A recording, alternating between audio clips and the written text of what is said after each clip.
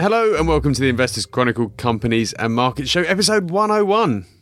Who'd have thought it? We forgot to mention it was our centenary last week, but 101, there you go. Happy anniversary, John. Yeah, actually the next episode will be our 2-year anniversary of the podcast, which is extraordinary really, for time flies. Is there going to be some ceremonial beer tasting? Or that sounds wine good. tasting? That sounds good. Anyway, I'm John Hume, editor of the Investors Chronicle, and as you heard, Ian Smith is with me today, company's editor. How are you doing, Ian? Not too bad. How are you doing, John? All right? I'm all right, yeah. And Simon Thompson, a rare treat for us today. Simon Thompson is here. How are you, Simon? I'm very well, John. Good. Well, you're not that well, are you? Well, I've got a dodgy wrist and a dodgy arm, but apart from that, I'm great. Yeah. Well, it was a dodgy knee last time, I think, that prevented you from coming to visit us again. It was a dodgy ankle, actually. Oh, dodgy ankle. Right. I'm falling to bits. You are? Well... It's all this writing, John. All this writing, indeed. Or all this sitting at home, non-commuting, and writing. But swimming in the sea, wasn't it?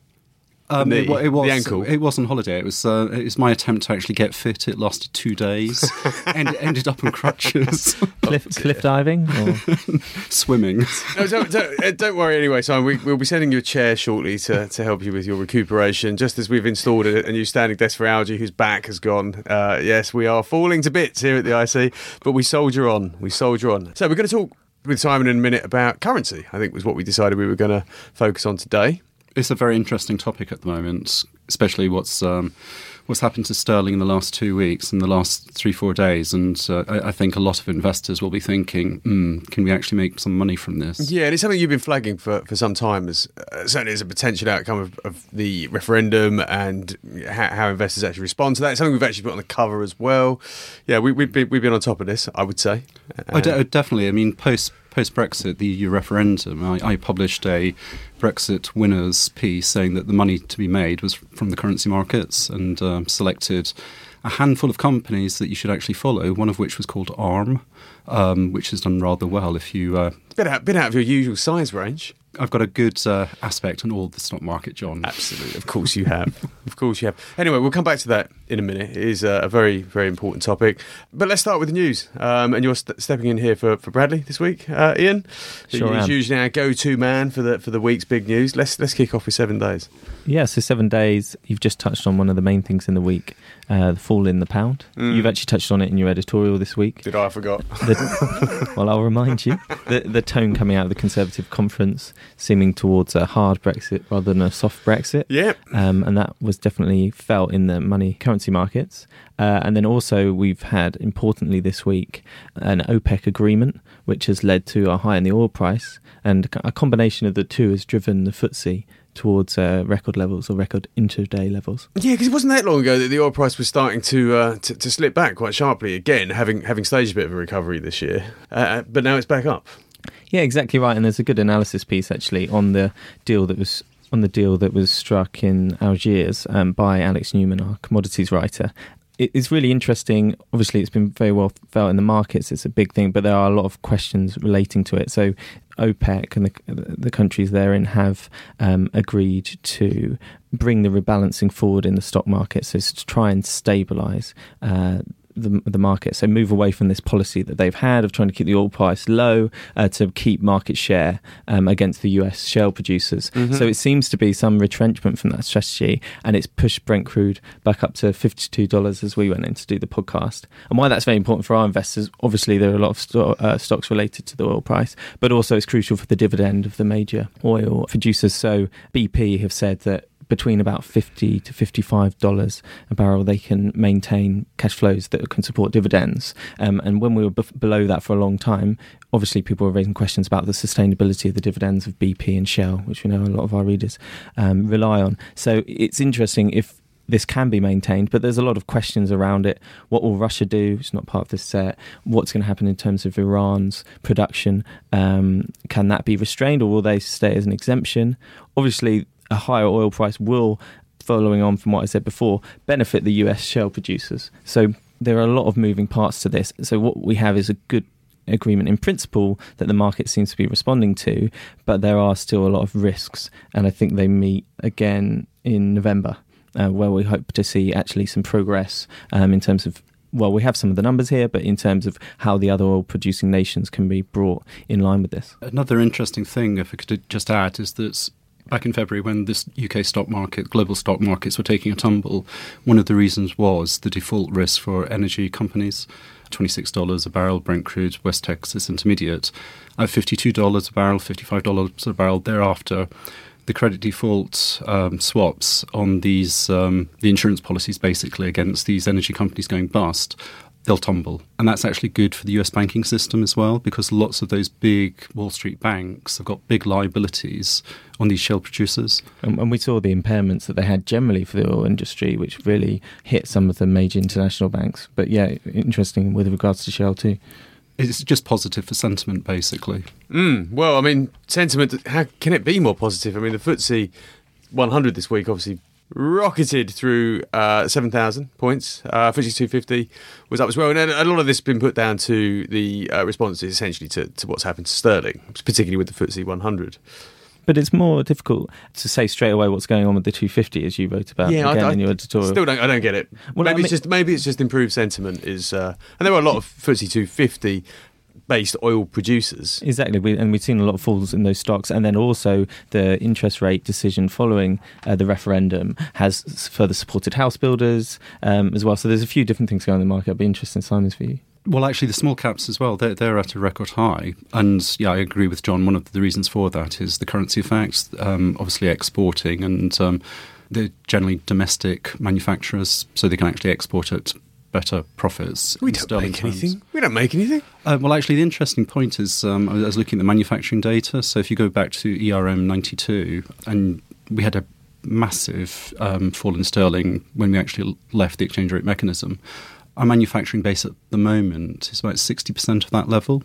So it's less, but we've got lots of companies with overseas operations as well. So it's not just the UK domestic manufacturing base. It's actually some of these companies are global companies, and even some of the minnows. Lots of the minnows I follow have got manufacturing bases overseas as well. So there's ways of actually playing this that actually benefits the sterling value of those earnings from overseas. Yeah, and the soft exports as well. It's interesting in the the PMI index for the manufacturing sector actually hit 55.4 in September. Anything above 50 being expansion. But significant expansion. Yeah, but that exceeded expectations and was significant for the reasons I think that you're giving. So that's only the weak currency is working. I mean, and I think when sterling started to plunge in the wake of the referendum, I think a lot of people were saying, yeah, well, that's all well and good, but we don't make anything. But we do.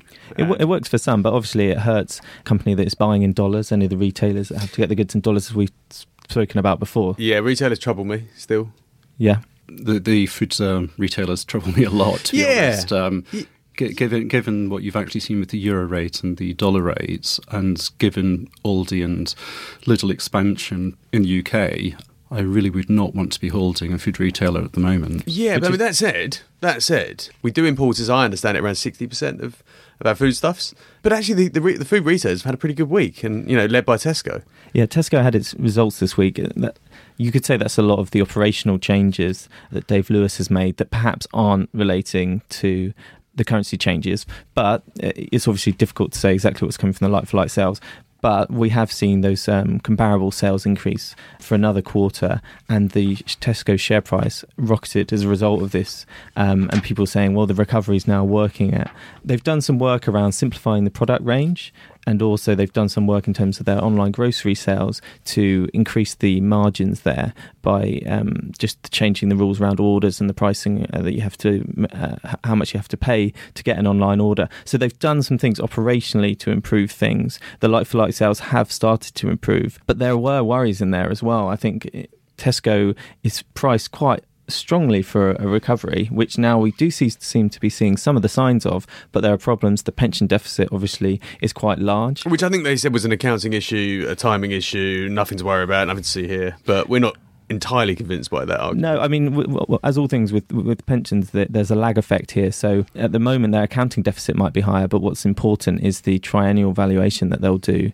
based on 2007 numbers, which we'll find out about in 2018. So if interest rates stay low and the deficit stays large, then the employer contributions that will be renegotiated at that point should be higher. And that obviously puts under threat the likelihood that it returns to the dividend list. Yeah, that's definitely a risk there. And I would also say some of the changes they're making to improve margins at the expense of sales when it comes to the online grocery retail is a bit concerning when you think about the challenge they're facing from Amazon entering the market and a lot of these things that we've talked about.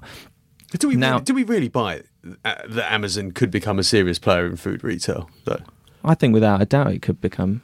If you look at the way that online retail in general is going, people are moving towards using one provider for lots of different areas. Say I might want to buy my food shopping, but I also might want to get some household goods. We saw with Sainsbury's buying home retail, they're trying to very much get ahead of this trend. So could Amazon, who already has established relationship with consumers when it comes to certain household goods, add on grocery retail successfully, as it started to do in the US? I think definitely it could become a player there. It's cutthroat, though. I mean, you've seen Ocado in Britain, and we don't buy from Ocado anymore. The delivery charge is too high. We're not willing to actually pay for a year's delivery in advance. The prices are no better than Waitrose, and Waitrose will actually deliver for free if you order enough from them. But frankly, we order from everyone. We'll order from Asda, Tesco, Sainsbury's, whoever's got the lowest price. So in terms of customer loyalty from the Thompson household, it's more or less non-existent. I can't imagine, Simon, you venturing into an Aldi or a Lidl, though. No, it's all online. But if you extend the analogy... No, I did. Sorry, I did. We did a charity bash in January, and I went to Lidl for my first time. How was it?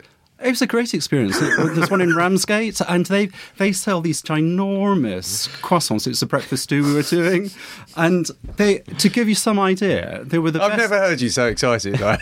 they were the best pain au chocolat croissants that you could possibly get for half the price of Sainsbury's or Marks and Spencer's. Better quality too, and we actually came out there feeling good for ourselves, supplying all this food for a charity bash, and actually going to Lidl as well. You're a wonderful man, Simon. With a huge croissant in hand. I mean, obviously stressing that personal experience can be misleading, right, applying that to the country. But I would say I've started using Ocado, and one of the things to kind of support my point was, or maybe just where I'm coming from, is that in addition to having a normal kind of grocery retail part, they also have a pets retail part that will be delivered. Here we go. It'll be delivered by the same group. So on that point of, do you want things delivered by one provider? I think if Amazon can, tack on food successfully to what they already do, that could be powerful. But the other kind of challenge that Simon talked about earlier, which is ongoing, is the challenge from the discounters, which is still a massive challenge in terms of store sales. We talked about this. We talked about this last week because Graham was here. Big, I can't remember if it was an Aldi or a Lidl was open near him, but we've got a couple opening near me. I think the discounter challenge is huge. And actually what makes me look at this renewed optimism about Tesco's prospects with some scepticism is that they're talking about a kind of a level of margins that they're looking to achieve, which in the face of this competition, I just don't see how they're going to get there. And I think that's just, if I just may add something here, it's actually really interesting when you see the people that are making the recovery argument. On a price to earnings basis, it's very hard to make an argument of any kind of value because it's so high. So some people are using enterprise value to sales, which is fine too. But other people are saying you should use that because the enterprise value to EBITDA is more misleading because we have this short-term earning suppression. So I would be careful if I was, a reader looking at Tesco as to just how I'm valuing that and the assumptions that is putting in terms of the margin growth, as you say, John. I just don't think you can value it properly at the moment. I kind of concur with Simon that you look at supermarkets and think, I don't think I'd want to be here. And that's kind of what we concluded in the piece we did with SharePad last week. That they look expensive. I mean, I may regret saying this, but if Tesco's actually increased their margins from 2% to 3.5% to 4% margin target, I will literally eat my hat. I don't think it's going to happen. Really? Can you do that live on the podcast? If it happens. Well, I'll ask me in 12 months' time. Like Gary Lineker, you'll do the podcast in your underpants. No, they were shorts. Won't go that far. They were holding a giant cross anyway. on. They were shorts. Like Gary Lineker bowled that. They were shorts. Okay, right. That's enough about Tesco. Capita is the other interesting story in the news this week. I mean, which in fact is the subject of next week's SharePad work we're going to be doing, looking at the outsourcers and how they make their money. But Capita beat us to it by having a massive profit warning. It's really interesting. If you look at Capita's organic revenue growth over the past 10 years, it's actually quite inconsistent. And what they've managed to supplant that with acquisitions, that's been good, but obviously it's led to a lot of goodwill and quite a high leverage. So some people at the moment are struggling with Capita to see exactly, the value of the company. Yes, it remains cash generative, and that's positive for it in the near term. But it has made a lot of these acquisitions, so it's quite hard to see whether they'll have a lot more of these one-off charges. Now, the problems they're having at the moment relate to the contracts that they've taken on, which is obviously something that people that invest in these kinds of companies will be familiar with. They were installing an IT system for TfL. They've had delays to that project. They've had some slightly more worrying problems with their technology resale and their specialist recruitment in the workplace services division. So there's some areas that the slowdown's a bit more worrying, and some of it has been related to uncertainty surrounding the EU referendum. There have been other one-offs, which you might say are par for the course with this kind of company, but it doesn't give great confidence to investors when they're looking at that order book. Yeah, I mean, so Mighty has also had problems recently.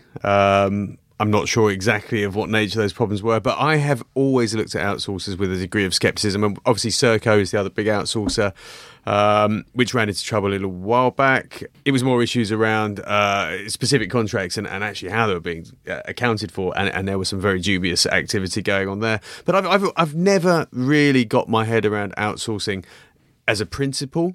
I find it hard to understand how you can take something that a government is doing or a company and give it to someone else, and they can do it for a lower price. They would argue that they can consolidate and deliver this more cheaply through scale. I actually don't believe that. I think every situation is somewhat different. The only way I can imagine an outsourcer can actually deliver a contract more cheaply, deliver a service more cheaply, is by degrading the level of service. And obviously the government or whoever it is that's employing them doesn't want that. So I've always struggled with this kind of business. Don't get it. I've struggled with the margins, which is one of the reasons why these companies have a propensity to actually warn. But Capita's supposed to be. It was always one of the. It was described as a very reliable, boring company. Well, it was. I remember back in 2000, 2001, and it was a FTSE 100 company, and it had a massive order book. Every time you picked up the results, it'd be X billion pound order book. It's got visibility for years to come. But the problem is, if the margins on those contracts are not what they should have been, you're saying that one of the reasons you've got a problem with outsourcers is the quality of the service being provided. Yeah. Well, if you're actually doing it for a margin that's actually less than it should be, and you actually screw up that contract, it has an almighty effect on your profits. So you've got one, you've underpriced the deal. So presumably a lot of these deals, I would imagine, are fixed price contracts, because otherwise there's no point actually outsourcing this work. And then you've underestimated how much it costs to deliver it, and bang, there goes your profits. Well, it goes back to the old Ben Graham effect from my bargain shares. It's the margin of safety. You need a margin of safety on the contract price that you're actually offering. And what I contend is some of these companies don't have the margin of safety. They're actually cutting the price to the bone. I would completely agree. That is exactly my view of outsourcing, which is why I personally would never own them. I don't like them. I don't like the principle. But there you go. And we're having these fairly large impairments from the businesses they have bought too, as well as the contracts that they have. So, yeah, it's very unpredictable. There you go. Damning view on outsourcers. Why bother reading next week's magazine? I mean, on the other side... On the other side of things, the cash conversion has remained strong. So you could say the basic business model has continued to work. But obviously the market doesn't believe that. Otherwise the shares wouldn't have been marked down so heavily on this latest news. I mean, it was huge, the share price fall. It was surprisingly large. 30%? 30%! I mean, that's a massive, massive hit. And I really don't... I'm sure they did. In fact, you say they did blame the referendum, but this is more than that. Has to be more than that. No, definitely. Anyway, there you go. Should we talk about Henderson, which I know is a company that you've covered previously, which will not be a member of the London Stock Exchange for much longer? No, it's merging with Janus Capital, which people might have heard of when Bill Gross, the bond fund manager, left PIMCO to go there, and a lot of people in the UK hadn't heard of it at that point. It's a reasonably large US manager. and it's merging with those, and it's going to apply to take a New York listing, retain a place on the Australian market too, but no longer in London. So it's going to be an all-share merger. So shareholders in Henderson in total will own 57% of Janus Henderson. The reason why it's good for the company, I suppose, is because it gives it more of a equal geographic spread. Henderson in recent times has been really hit by the flight from European equities, from retail investors. It had £2 billion worth of net outflows in the 6 months to June 2016, which was its worst such period since 2011. So if you look at the geographic split, and we've actually got a graph to that effect in the mag, you'll see that it's more equally spread across the Americas, because Janus is American, and EMEA and Pan-Asia, which is an area where, especially Australia, where Henderson has been trying to grow. So that makes sense. And a lot of people have made much of the scale within asset management, consolidation. I mean, consolidation has always been there within asset management. That's, a bigger asset manager. It's a very scalable business, so it makes perfect sense. But there's also going on in asset management at the moment, as readers will know, this big trend towards passive investment, which is a big squeeze on active managers, the kind of money they can charge investors. So one of the ideas is to protect yourself, you should consolidate, try and get big enough. This combined group gets nowhere near the size of some of the big passive and the major houses, the BlackRocks and the Legal & General investment managements of this world. But it allows them to get to a certain level of scale where the basic management fees will start to be providing quite a decent return for the company, and they won't have to rely on the performance fees and the other elements. So essentially, it means that they can cheapen their offering to investors. Yeah, it provides, and that's what they need to do to compete with the likes of BlackRock, which are huge and global. Yeah, and it allows them to reduce their costs. The synergies is something you can talk about with fund managers. Yeah. So I presume, given that, as you say, this doesn't really take them up to the scale of a BlackRock. We can expect significantly more consolidation activity in this sector in the years ahead. Yeah, definitely. And if you look at BlackRock, the world's largest fund manager, the way that BlackRock grew so large was through organic growth, yes, but also it grew quite strongly through acquisition. So it took over the old Barclays asset management business, Barclays Global Investors, and I think the Merrill Lynch asset management business as well in the 2000s. So it grew massively via acquisition. So it really is the way to progress if you can do the deals. Yeah, BlackRock, it sort of almost feel like the Amazon of the investment world. What? In what way? Big. Yeah. Eating everybody's lunch. Yeah. Forcing everyone to respond, say Sainsbury's home retail type response. They're the ones driving this market, really. Yeah, and they really got. I wonder what Barclays thinks. Maybe it should have held on to that business.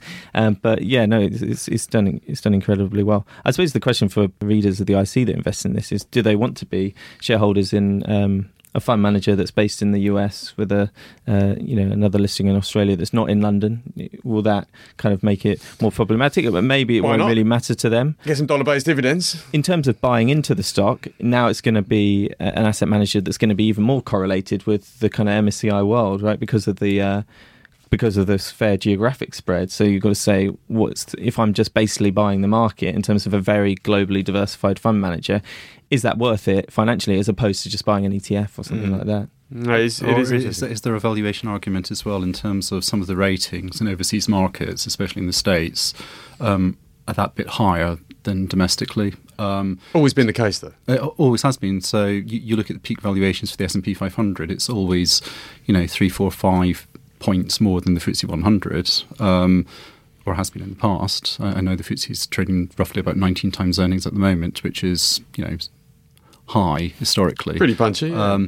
But the S&P 500 has always been way above that at any market peak. So my point is that maybe investors holding on to the paper will actually benefit from a higher rating for their Henderson paper, in effect. I think they probably will. And if you are a shareholder in a US company, we have some problems with European dividends and withholding tax, but it's much easier to manage that process with US companies. And they're not that much more expensive to trade. So I don't see why you wouldn't. I really don't. Yeah, actually, on that point of markets being quite highly valued at the moment, that Bill Gross that I mentioned before has labelled the markets a Vegas casino at the moment, saying that kind of easy central bank money has keeping asset prices really highly inflated, and he's even telling people to buy gold, which we've talked about before, or even to go. Gold's had a shocking week. Well, Gold's gold- absolutely plunged Yeah, this week. yeah. Biggest falls for a long, long time. And another reason for the falls could be the strength of the dollar. Yes, well, absolutely, inversely correlated. Correct.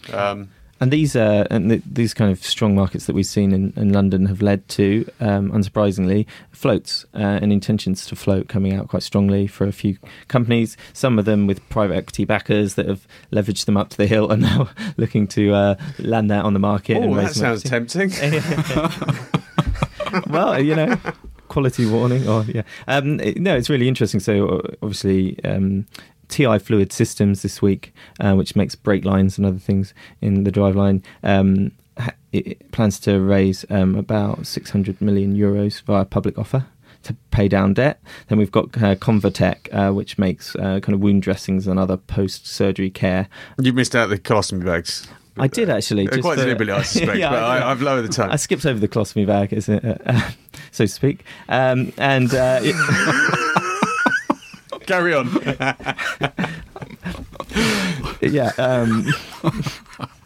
Also, we've had, after we went to press, Misys, a software company that delisted in 2012, Yeah, looks to be coming back to the market. That's a quite a big company. There's a blast from the past. It is. I thought we'd seen the end of it. I thought we'd seen the end of it. I was quite relieved when we'd seen the end of it the last time. What does it do now? It makes software for banks and fund managers, so it kind Really? of serves the middle and back office. Yeah, it was kind of it had two divisions, didn't it? It was banking software on the one side, but also healthcare software on the other. I think the healthcare side was always problematic. That's gone now, I assume. Well, I'm actually coming to this company for the first time, but I didn't actually see that. But I thought it was just the banking software now. Yeah, they might have got rid of it because it was always a bit of a problem child for them. It was trying to sell into America where there were all sorts of issues with the kind of rejigging of their healthcare system, Medicare, Medicaid, Obamacare, blah, blah, blah. I lose track. There's a bit of bad news that Krispy Kreme might not be coming to market anymore, which That's I know some devastating. people have been looking forward to. I was going to list in London. Yeah, I think it was planning to get a London listing, but now, I think the parent company is actually American, and they're looking to maybe take it back in house. But that's just news reports, so that might not prove to be the case. Oh, Biffa. Waste management. Waste management is good business to be in. Yeah, Trust me, I know. I've been clearing out my father-in-law's house recently, and that is one hell of a business to be in. Waste management. we had a recent waste management analysis by Mark Robinson. We did, yeah. No, it's done well. I think he tipped Veolia Services was the tip of the year. It was a French company. It did extremely well. Big business, that. All right, shall we talk currency, Simon? That'd be great, John. Would it be great? It is It'd great. really be great.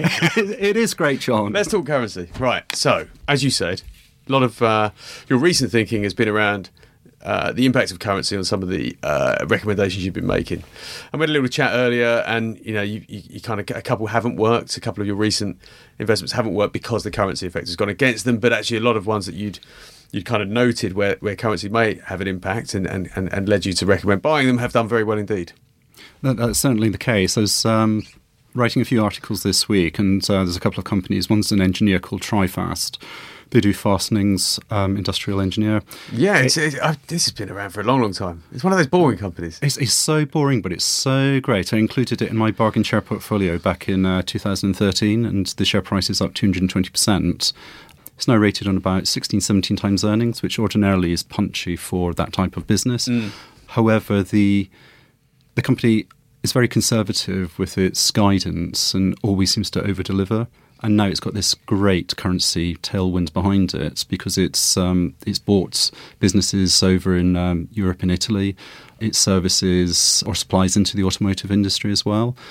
It's been able to pass on some of the higher input costs. We talked about this earlier when you're actually importing goods into the UK to a manufacturing base in the UK and then actually supplying OEMs that are actually then exporting out of the UK. It's been actually able to pass on those higher input costs to the OEMs, and given the new contracts it's actually signing now, it's going to benefit from quite a significant currency benefits on those contracts. And it manufactures a lot of its products in the UK.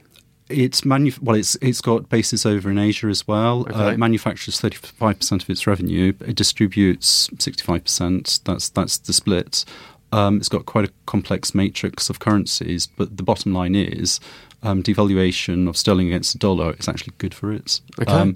And because it's got a base over in Italy, it's actually got quite strong European sales as well. So no, the directors there are really happy. Another one of interest is AB Dynamics. They do testing equipment for tracks. So they've done deals with Formula One companies like Williams, so crash dummies, things like that. But they do virtual simulators as well. So an automotive company like Nissan, before they actually launch the cars, want to actually see in virtual reality whether or not this thing's actually going to work under certain conditions.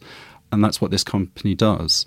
So it's got contracts with major automotive manufacturers, and 96%, this is a UK company based in the Midlands, 96% of sales are actually overseas, and demand from the automotive sector is great at the moment. So it's laughing, and those shares are motoring. That's nice pun. Well, I mean, obviously the currency is driving it up recently, but he can't help himself. But this was his habit when he was company's editor, Ian. I think you need to learn a trick or two here. But with earnings expected to grow by about 20% next year, and the shares trading at 13 times forward earnings, I think there's some fuel left in the tank. Oh. Grown. Okay, keep going. Another company on my watch list, which is of interest, is Somero Enterprises. Alex Newman actually tipped this one earlier this year as well, and they do concrete levelling equipment for the US market in particular. 78% of sales are actually in the US. I've heard the market's a bit flat. That's a joke. Sorry. You need some practice. It's flat. It's flat in places, but it's a very solid performer. And the benefit here is because 78% of sales are from the US market and the non-residential construction market, which is booming in the States. This company's going gangbusters, and given the sterling dollar rates collapse from $1.47 at the start of the year to $1.27 right now, those dollar earnings are worth 15-18% more to that company now than they were 8-9 months ago. And this company can be bought for 8 times earnings, offering a decent dividend yield, cash in the bank. Yeah, the share price is going to run and run. One more, Burford. We talked Burford earlier because that's actually the magazine this week in our tip section. It's a great company. They had 2 bond issues on the London Stock Exchange. Yeah, these are the Orb bonds, order book for retail bonds. These are bonds that unusually retail investors can actually buy. They can, and they've done really well with Burford. So they had one a few years ago, and they're trading above par for that bond, 6% plus yield. They had another one back in April, May time, raised 100 million sterling. 6.125%. I think it's trading above par still. The company is really sensible. It backs litigation cases in North America, and it transferred the £100 million from that bond issue in the UK into US dollars before the EU referendum. It got $1.55, I think, to the pound. Good luck or good timing, or did they call it? Or very, very astute management, I'd say. But the other thing is that the litigation cases they back, I've got a high percentage success rate. The return on capital for completed cases is something like 70%, I think. How do you go? We were talking about Burford the other day in terms of how you go about valuing it, whether you value it on a price to earnings basis or whether you look at it on a book value basis, i.e. the value of the cases. You've got to value it on a price per earnings basis because they use very conservative assumptions in their valuation of the cases. The reason they make bumper profits when these cases actually, when some cases are won, is because the probability that they actually factor into the valuation in the first place is lower than it should be. So then the issue, I suppose, that you have is that the price to earnings, in terms of the predicted price to earnings ratio, will be affected by the lumpiness of the cases and when they come through and the predictability of that. But no, that's the great thing, because they raised a bond issue a few years ago, been investing that money, it's all invested, that sum, and they've been making these huge capital returns from the cases that they invested the money in.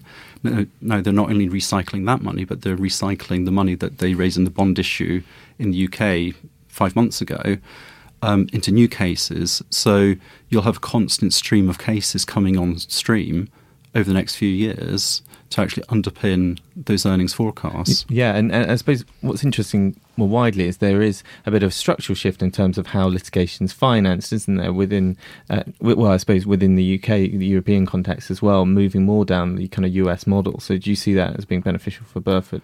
Oh, it's very beneficial because the European market and the UK market specifically we're not even touching the surface there. And again, the sterling dollar exchange rate not only benefits the earnings of Burford, which are dollar earnings, but it uses a significant amount of expenses are actually in sterling from UK lawyers. So it's benefiting both ways. But no, I'm totally with you. Burford, we've seen, for example, British Telecom, BT, have actually signed up for this type of litigation service, one of the first companies in Britain to do so. That was earlier this year. And I can just see other corporates actually following this to actually get an outside party to fund their litigation in exchange for returning part of the proceeds if the litigation is successful. Yeah. It's a huge market to be in. And they're a world leader and they're a British company. Yeah, there's another one, isn't there? Juridica, which we've looked at quite a few times. It's not had such a good run. Well, I include it in the bargain share portfolio, and what you've got to consider is in February the share price is 41 pence. It's actually paid out 40 pence a share of dividends this year. So anyone that actually bought in February is in for a penny, and the shares are now 18 pence in the market to sell. So in terms of the percentage change, it's about 40%, but anyone invested then, you've got all your money back and you've got a free ride on the company. Free ride. Which is nothing more than a free ride. It's not too shabby. Juridica is a good example of where cases can go against them. They had a couple of cases. Was it last year or beginning of this year? Oh, so it was shocking last year. I mean, that's one of the reasons I actually advised buying the shares back in February, because the valuation being attributed to the company at the time implied that 81% of cases remaining would go bad, and they'd only recover the money from 19% of the cases. And I just thought, no, that's ridiculous for a company with cash on its balance sheet. Yeah, they've had write-downs over the summer, which is one reason why the share price has pulled back. You know, the return earlier this year was fantastic. It was something like 80%, and it's now only 40%. But it's still, it's 40% since February, which is good. Yeah. I mean, and essentially exposed to the same kind of trends that Burford is. It's not in the same league as Burford, and never was going to be. No, I mean, Burford's a quality operator. Yeah, and so you said the shares have tripled since you first suggested buying them. Yes, I put the readers in back in June last year at £1.46. They're about £4.10 at the moment. Amazing. And they've had dividends as well. And we think there's further to go. I think there is. I mean, they're trading on 12 times forward earnings. There's a decent dividend. They've got all this cash from the bond issue and from recycling profits, these bumper profits they've been making. So, and also the sterling dollar exchange rates. They've got the benefit from that as well. So it's all positive. Yeah. Well, there you go. Every cloud has a silver lining. And the silver lining of the plunging pound is that there's a lot of companies on the UK market that are going to do all right. Actually, there's one other that... Could I just quickly add Oh, this? go on then. If you'd like to check in for a comfortable stay at a hotel, Easy Hotels could be it. They've just raised £38 million from institutional investors to ramp up their expansion programme. This is Stelios, is it? Stelios owns part of it, but he's a silent investor in effect. Right. Really? That's unusual for Stelios. Well, it's very unusual for him, but yeah, he's got his shareholding, but it's diminished because this £38 million worth of capital raise that's just come on board. The point here is that with sterling going from €1.35 to €1.14 since the start of this year, and 147 against the dollar to 127 against the dollar, there'll be lots of people who'll be thinking, not sure about a foreign holiday next year, but they clearly still want a holiday.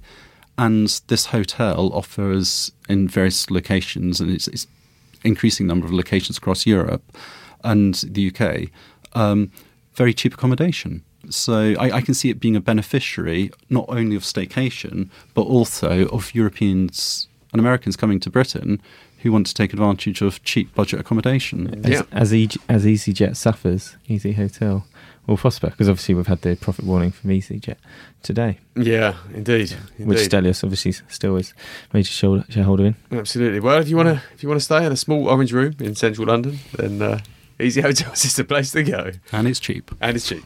Indeed. Let's quickly touch on a couple of results, Ian. Not as many this week, thank goodness.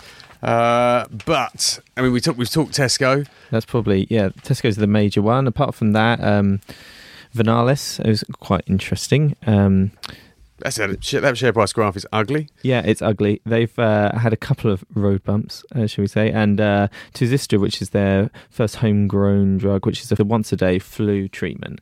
Its sales has been worse than expected in the US, and it's slightly concerning that they're going to invest in it more to bring up the sales, but basically they're going to lower the price for non-insured users in the US in a bid to kind of gain market share there. So that doesn't look great, but at least they're addressing it, and they had problems with the supplier of their once daily antibiotic Moxitag. The supplier of that went bust. So a couple of road bumps there, but you can read why we're kind of keeping the faith in terms of the company and those products. You know, basically the revenue from those products still rising over the short to medium term. There's this funny business, Tiziana, which is one of my favourite odd little companies, which raised a load of money. It started developing a couple of main drugs, but this year focused on buying the DNA, or a biobank containing the DNA of the residents of a Sardinian province. Yes, can you pronounce it, Ian? If you can pronounce that, I'll buy you a pint. Ogliastra? Well, we'll check that later. Oh, I've got no idea. I think my pint might be safe. Yeah, so... yeah, where's Stephen Wilmot when you need him? yeah. So that's actually quite interesting what they've done there, but it doesn't look like that company's going to be making much money in the short term. So, what they're trying to do is they're trying to find out the secret to eternal life. The secret to eternal life. This is the highest proportion of centurions. Centenarians, not Roman soldiers. Centenarians of any place in Europe. They probably had a lot of Roman centurions at one point. Maybe there's a secret to eternal life. Yeah, but they are trying to. They're looking into that, so it's kind of shoot the lights out stuff. But it's an interesting little company. Okay. There's been a few. I mean, it's the end of the results season, so we've had a few of the oddball. My favourite, Revolution bars. Can't beat a nice bit of rum. Yeah, exactly right. It hasn't done brilliantly on the market of late, although there does seem to have been a bit of sell-off among some of the kind of discretionary spending stocks at the pubs. But they also said that there was one acquisition of 4 bars that they planned to make. They decided not to in the wake of the referendum vote, which was quite interesting because we talk a lot about referendum being an excuse, but they obviously thought the uncertainty at that point meant they couldn't enter into that acquisition. Seems quite sensible to me. Immediately post-referendum. Yeah. I look at these numbers, they look very good. I look at the business model, it looks very good. Yeah, it's not just any old pub chain. It's doing something differently. It's able to keep prices high and volumes high. Yeah, we scratched our heads a little bit this week trying to work out why the share price has fallen so much in Revolution bars. It does look to be a wider kind of sector sell-off. Perhaps concerns about consumer spending, but then we know from the last financial crisis that some of the discretionary stocks actually did quite well through that period. So it might be that just there's market sentiment towards the sector, or it might be concerns that they haven't made the acquisitions expected. Yes, indeed. Anyway, there you go. Very interesting. Okay, well, we are running out of time. So thank you, Ian. Thank you, Simon, for your very useful contributions today. There is loads in the magazine this week. I think I've already alluded to the fact that we have another SharePad piece this week. This time we're looking at consumer goods companies, some of the larger ones that the people are referring to lately as bond proxies. So the likes of Unilever, not Diageo in this case, Reckitt Benckiser, and a couple of Americans, Colgate Palmolive, and Procter & Gamble. Shares with very reliable earning streams from the sale of branded products that enable them to pay pretty nice dividends, and we're looking at whether they really are a safe haven for your money when you're not getting decent returns on bonds. Interesting sector focus on gyms. I know nothing about gyms. I never go to gyms. What I do remember about gyms, and you'll probably remember this, Simon, is there used to be a few of them listed, and they didn't go so well. There was a spate in the late 90s, early 2000s, and things like Fitness First, massive company, LA Fitness. Yeah, remember it well. And they were all bought out by private equity and for a song as well. Yeah, absolutely. And from what I gather, things like Fitness First are now being divvied up and to various other operators. So I think it's Dave Whelan that owns a big chunk of Fitness First. Old JJB Sports, Dave Whelan. He's bought, I think, 78 gyms or fitness centres, and he's selling off some of them. But so they're coming back anyway. The listed gyms are reappearing. perhaps slightly different model, sort of budget gyms. So Bradley's had a look to see whether they're going to suffer the same fate again as people realise that they don't go to the gym as much as they actually should do, and that therefore it's not worth paying for their expensive membership. The usual stock swings from Algae, lots and lots in the comments section, lots in the personal finance and fun section as per usual, which they will talk about on their podcast tomorrow. Lots of tip updates. Another 50 objects. We've got a great cover feature from our American contributor, Todd Wenning. It's the return of the Supersize series, and he's looking at companies, often small companies, with what he calls economic moats, very defensible market positions. And he's turned his attention to Europe this time. I mean, these are extraordinary companies that I've never heard of, involved in Faroe Island salmon production, barrel making for the wine and whiskey industries, and car washing.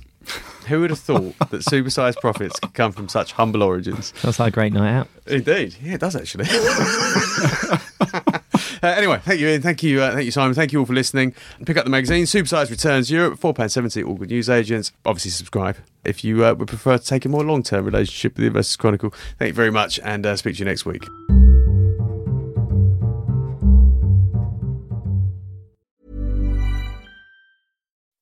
When you make decisions for your company, you look for the no-brainers. If you have a lot of mailing to do, Stamps.com is the ultimate no-brainer. Use the Stamps.com mobile app to mail everything you need to keep your business running with up to 89% off USPS and UPS. Make the same no-brainer decision as over 1 million other businesses with Stamps.com. Use code PROGRAM for a special offer. That's Stamps.com, code PROGRAM.